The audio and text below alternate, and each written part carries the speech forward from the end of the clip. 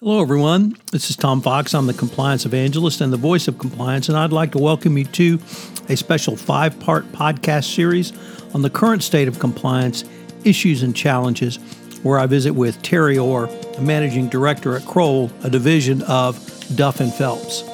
Kroll is the sponsor of this podcast series. In this podcast series, we visit with Terry about his professional background, the current state of compliance through the lens of recent FCPA enforcement actions, and the evaluation of Corporate Compliance Program's 2019 guidance. We consider some of the specific issues for compliance in the private equity arena and the increased importance of compliance in the ever-changing healthcare space. First, a word about our sponsor, Kroll and Duff & Phelps. Kroll is a leading provider of risk solutions for more than 45 years. Kroll has helped clients make confident risk management decisions about people, assets, operations, and security through a wide range of investigations, cybersecurity, due diligence, and compliance, physical and operational security, and data and information management services. For more information on Kroll, visit Kroll's website, www.kroll.com. Duff & Phelps, the parent of Kroll, is the global advisor that protects, restores, and maximizes value for clients in the areas of valuation, corporate finance, investigations, disputes, cybersecurity compliance, regulatory matters, and other government-related issues.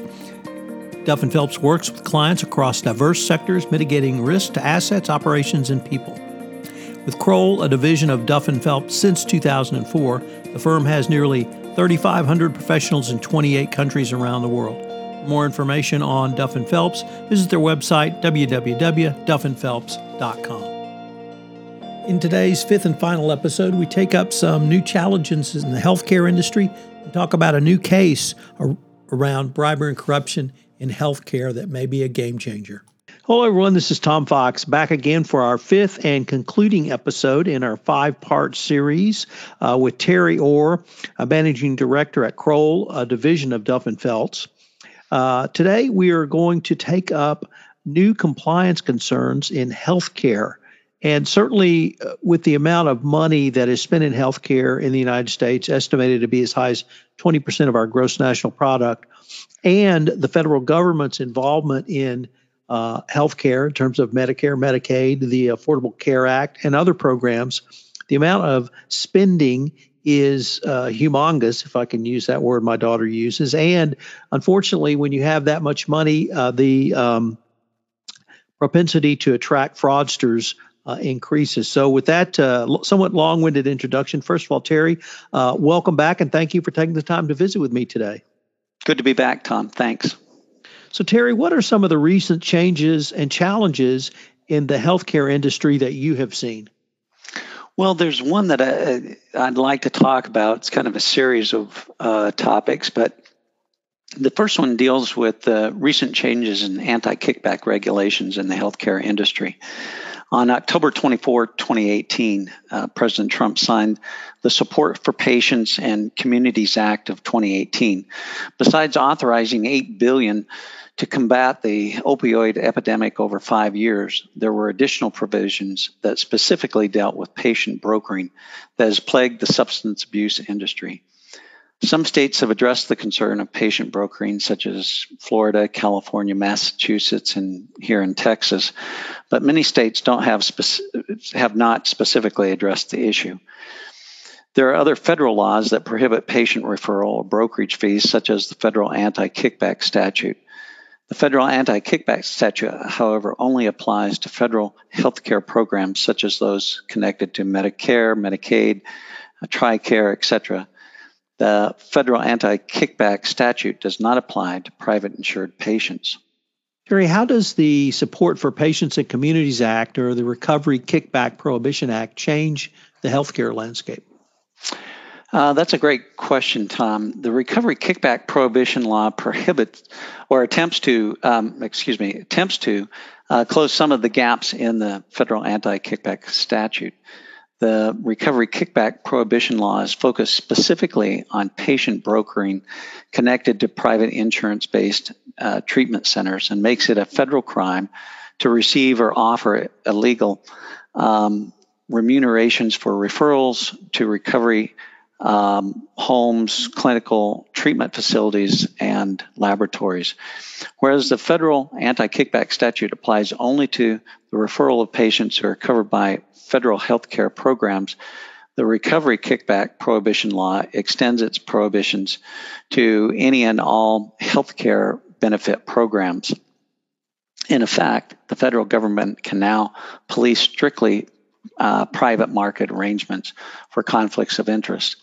In addition to all the prior aspects or all the payer aspects of the recovery kickback prohibition, it is also worth noting that the recovery kickback prohibition applies with respect to the solicitation or receipt of remuneration for any referral to recovery homes, clinical treatment facilities, or clinical laboratories, whether or not related to treating substance use disorders. The broad application of the recovery kickback prohibition to the treatment of all categories of healthcare treatment, not just substance abuse treatment, makes it even more important for impacted providers, including physician-owned laboratories, to understand and consider the eliminating kickbacks in Recovery Act when evaluating their compliance status. Terry, it seems like the recovery kickback prohibition law could have a significant impact on physician laboratory arrangements. Would that be a fair assessment? You're definitely correct. Over the past several years, there have been a proliferation of physician investor laboratory arrangements where physicians invest and become owners in laboratories. This investment arrangement can provide substantial returns for the physician investors as they control their referrals to the laboratories, which in turn distribute the lab's profits to the physician investor that are typically related to the volume or value of the referrals that the physician has made to the lab. Because the federal anti-kickback statute enforcement efforts have been limited to activity involving federal healthcare program beneficiaries, physicians would refer only their non-federally and non-state covered patients, i.e. their self-pay and privately insured patients, to avoid implicating federal fraud and abuse laws. The recovery kickback provision materially changes the landscape by expanding the government's reach to private market payers. Laboratories that previously did not need to structure their business and operations around the federal anti-kickback statute because they did not receive money from federal healthcare programs now need to reevaluate and perhaps restructure their arrangements to ensure that they are addressing this new compliance risk. Terry, we recently had a federal trial in Dallas on involving an entity called the Forest Park Medical Center, and it was a bribery and kickback trial, but it was much broader than this. But I wanted to get your thoughts on how you saw that case, the laws that were used in that case, and really the results as informing some of the challenges for the compliance practitioner going forward. Yes, the Forest Park Medical Center bribery kickback trial will probably be recognized as a landmark case. On April 9th, 2019, the jury returned its verdict convicting 7 of 9 defendants in a bribery and kickback scheme.